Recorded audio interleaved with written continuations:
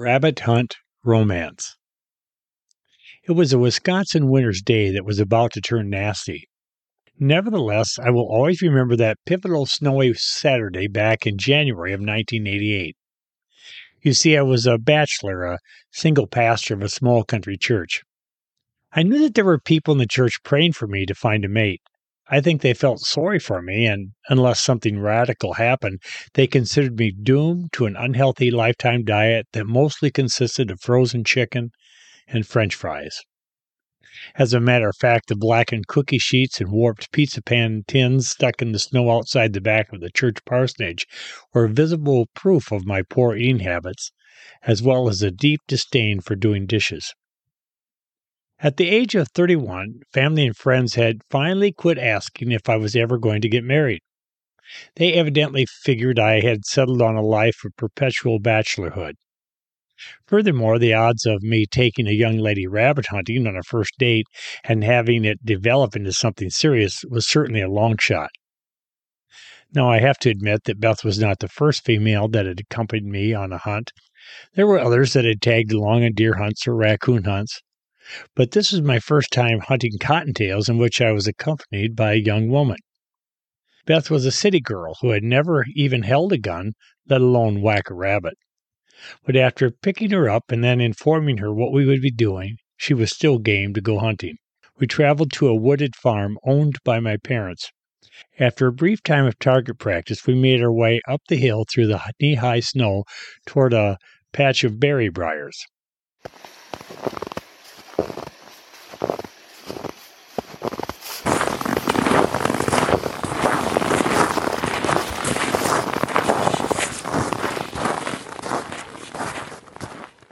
We hadn't gone far when a rabbit raced up the hill and stopped. Beth pulled up the 20-gauge single-shot Beretta and squeezed the trigger. The recoil from the shotgun caused her to land backward in the snow. In fact, I'm pretty sure that Beth hit the ground before the rabbit did. She was still laughing as I pulled her to her feet. I raced up the hill to retrieve the cottontail. Beth was carrying a 20-gauge shotgun and I a .22 caliber pistol.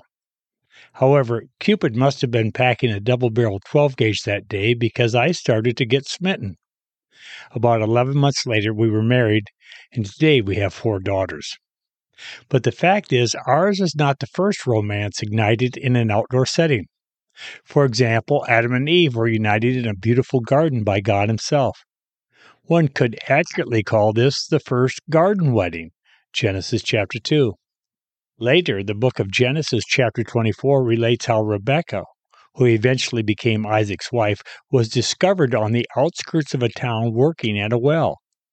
The Lord used thirsty camels and Rebekah's willingness to water them as a supernatural sign. By Rebekah's service, she was clearly identified as the one who should become Isaac's wife. It was also at a well of water that Moses and Zipporah initially met, Exodus chapter 2. Moses was fleeing from Pharaoh.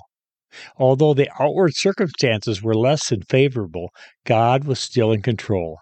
He caused Moses to meet his mate in an outdoor setting. During the days when the judges ruled, a widow named Ruth from the country of Moab went out to glean grain. God was guiding, and she happened to start gleaning in a field belonging to an older eligible bachelor named Boaz, Ruth 2. And as they say, the rest is history. The Lord is not limited in how He can bring people together. God can arrange romances in remote areas, and even on a rabbit hunt if He so desires.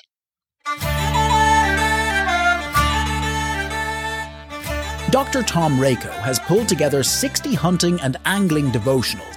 Every entry has a selected Bible passage to read, and a story or personal experience tied into the scriptural point.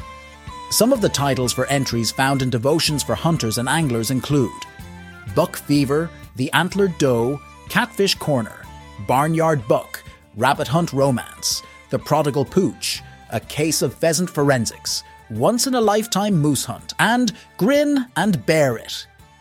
You don't have to hunt or fish to enjoy this book. It's a great read for anyone, young or old.